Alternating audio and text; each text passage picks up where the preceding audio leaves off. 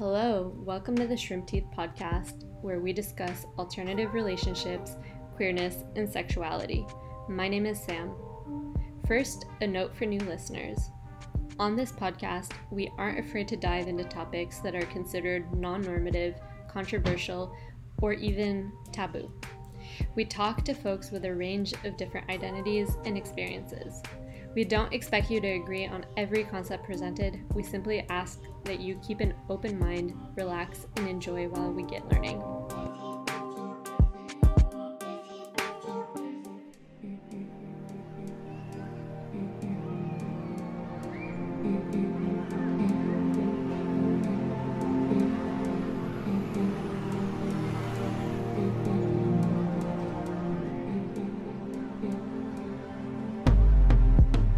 Hello, welcome. So this is the first ever Shrimp Teeth podcast episode. I'm really excited to be here. Glad that you're all joining me.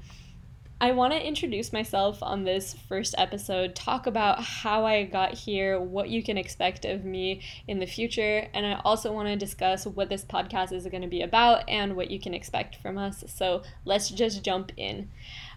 Who am I? So my name is Sam. I use she, they pronouns. I'm not gonna lie, I kind of had a hard time figuring out how to do this intro. I was gonna just list all of my identifiers and then realize that didn't really make a whole lot of sense because it's been such a journey to get to who I understand I am today, and that hasn't always been the case. So I'm going to give you a quick background on where I came from, and hopefully that'll give you a better idea. So first, I was born in Quebec. My first language is French. I learned English when I moved to New York around the age of 6. I grew up in an expat family, so we spent middle school in Japan. I went to public Japanese school for a while. Then we eventually moved to Italy when I was in high school, only to come back to the US. I ended up in the same school district in upstate New York as where I had gone to elementary school, and there I connected with a friend who eventually became my best friend, who eventually became my husband. We spent a decade together. At first we were long distance. I was in school in New York studying packaging design and eventually getting my MA in consumer psychology while he was living in Kentucky studying engineering. We kind of ping-ponged back and forth living together and going our separate ways for a while and then reconnecting once again. And eventually we ended up in Brooklyn together through grad school and eventually moved to Portland, Oregon, which is where I live now. So throughout that relationship, I was really struggling to understand my sexuality as well as my relationship structures. It was really hard for us to stay monogamous, especially when we were long distance. We practiced a lot of don't ask, don't tell. But throughout all of it, we remained pretty committed to our friendship and were willing to have the flexibility to live our lives together. So eventually after school, both him and I graduated, and I was working in advertising in New York, living with him, and I just knew that something didn't feel right. I ticked off most of the boxes on the normative relationship as well as work escalator, but it just didn't feel like I was living my authentic life or self. I didn't really recognize who I was. And we both ended up deciding to move to Portland. New York City just ultimately wasn't working for us. After we moved, I met a woman and decided that cheating on my partner wasn't an option. I'd never really understood or heard the term ethical non-monogamy up until that point, but I started reading The Ethical Slut and trying to figure out how to formalize what my partner and I had been doing without cheating and without hurting each other, breaking that pattern of trust. While all of this was unfolding, I was realizing that I didn't like working in advertising anymore. I was taking on a lot of freelance gigs, and one of the companies I was working for was a Safer Sex Center at the University of Toronto. They pretty much hired me to make an erotic coloring book that focused on consent so that they could have it in their campus office. As I dived into that project, I started making a lot more erotic drawings, and I started posting them to Instagram. Most of those drawings depicted my journey and my struggle with understanding my sexuality, as well as this newfound polyamorous relationship. While I was posting them, suddenly people started following me. I ended up with thousands of followers and a lot of people who were telling me that they had similar relationship problems and experiences. What I didn't realize was that the years of Don't Ask, Don't Tell that me and my husband had engaged in had absolutely not prepared us for ethical non-monogamy. So there was a lot of learning that we had to go through. We were having a bunch of conversations about our relationship, about how to manage jealousy, about how to do emotional attunement, and everything else that goes with learning how to be polyam. Similarly, I found that the years of suppressing my sexual orientation, staying in the closet, and trying to assimilate to this very hetero-aggressive corporate culture meant that I didn't really know how to be out, proud, slutty, kinky, and fully myself. So I was realizing I was really a work in progress and illustrating what I was experiencing and some of the discoveries that I was making as a way to work through that journey. So at the same time, while all of this was happening, I realized that I wanted to leave consumer research. I really did like understanding people's behaviors, preferences, and what was driving their purchasing decisions, but I was struggling with a capitalist model that just focused on constant innovation and prioritized profit over the good of people. It didn't match with my political ideology. I didn't want to work in advertising anymore. I was starting to get really burnt out. What I found instead was that the conversations I was having on social media were pretty similar to what I'd been trained to do.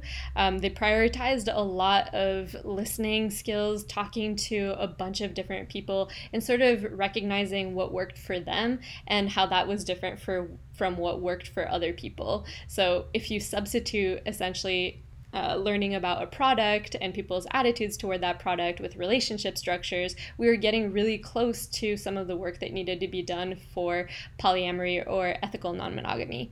And I was doing that work in my private life and started applying it to my professional life.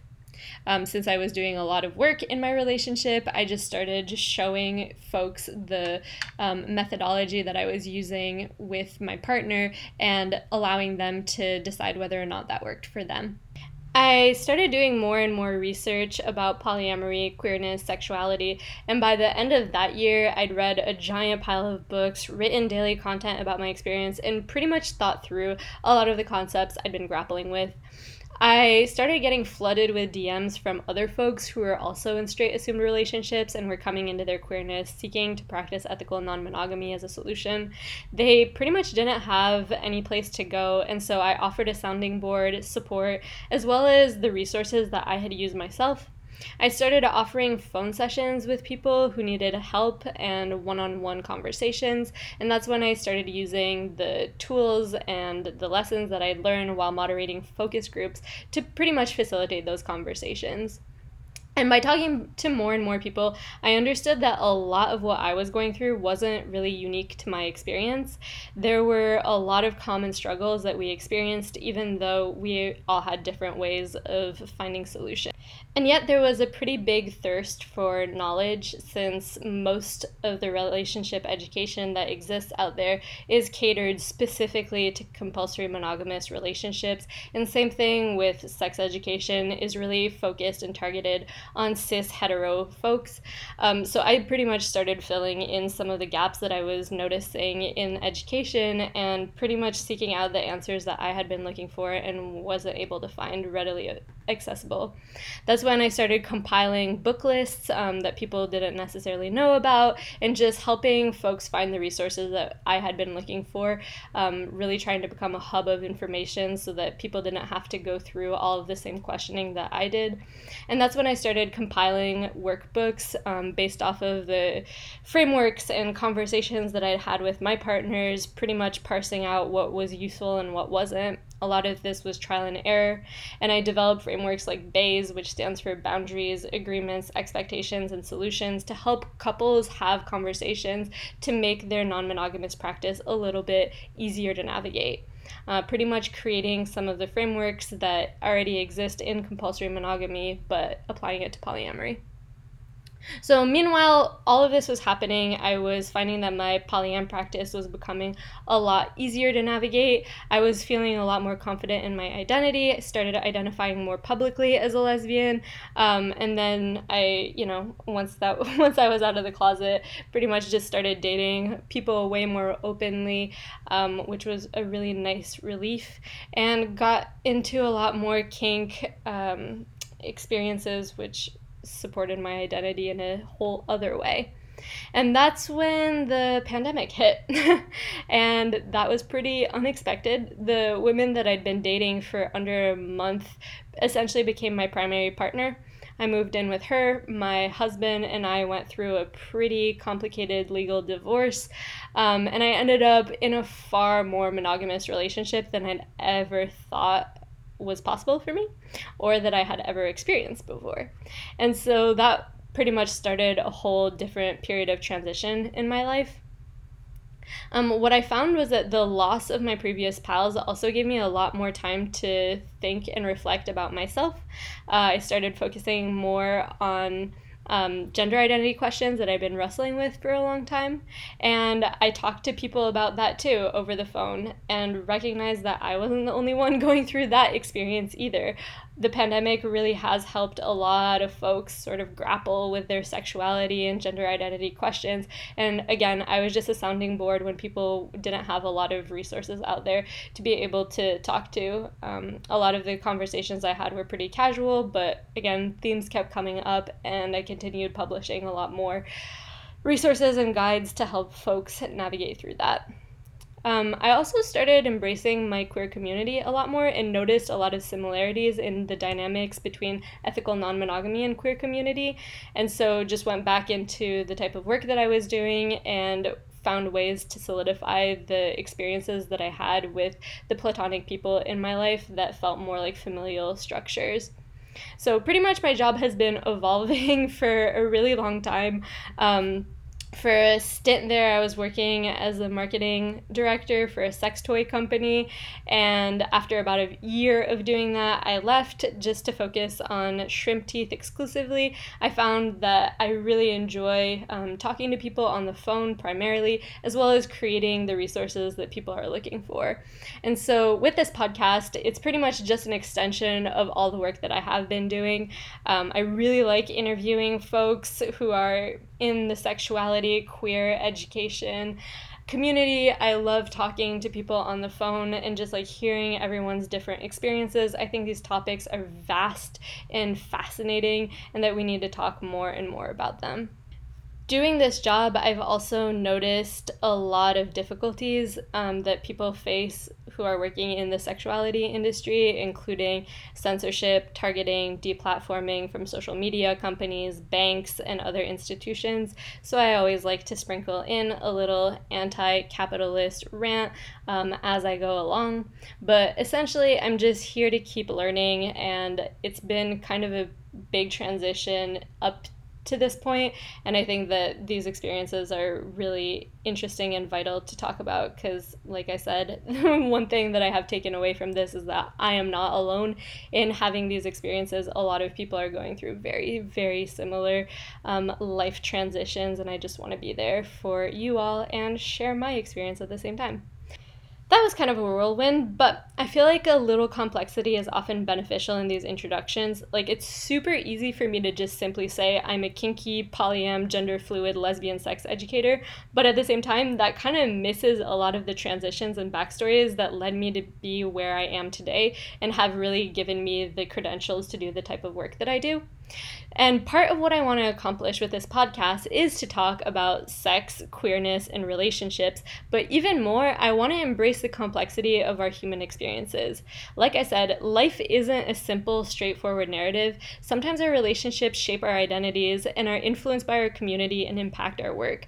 All of these things are interrelated, and it's really easy to put people into boxes and leave it at that, but I find that the whole story is far more important. So on our podcast, we'll talk about an array of different topics and dive into the nuances. I want to make it clear up front that we won't get everything perfectly, obviously. At the end of the day, what we're sharing are personal stories and experiences, and they don't follow a template. We'll talk about what we did get right, what we've learned, the things that we're currently unlearning, what we struggle with, and also admit the things that we've gotten wrong and the lessons we've taken away from that. And that's okay too. Above all, what we want is to be an open place to have conversations that are often ignored, dismissed, or shrouded in shame. I'll also be interviewing guests so that you can hear a variety of different experiences. Obviously, I mostly share my personal stories, but I am not the center of the universe, and it is really lovely to hear from other sexuality professionals, kinky and polyam folks, as they share their stories. You'll also get to meet our wonderful office manager and my soon-to-be co-host, Shawnee. She's about to get married this weekend to her lovely fiance, soon-to-be partner, Eli, and is really busy with that, but I'm sure you will meet her soon. And I think that's pretty much it. I really hope that you'll continue following along. Obviously, this was just an intro to who I am. You'll get to meet all of us and hear even more about relationships, sex, and polyamory. Thank you again so much for listening. This was a nerve-wracking first episode, but I am happy that y'all tuned in, and I hope you will continue to follow along as we get into more intimate topics.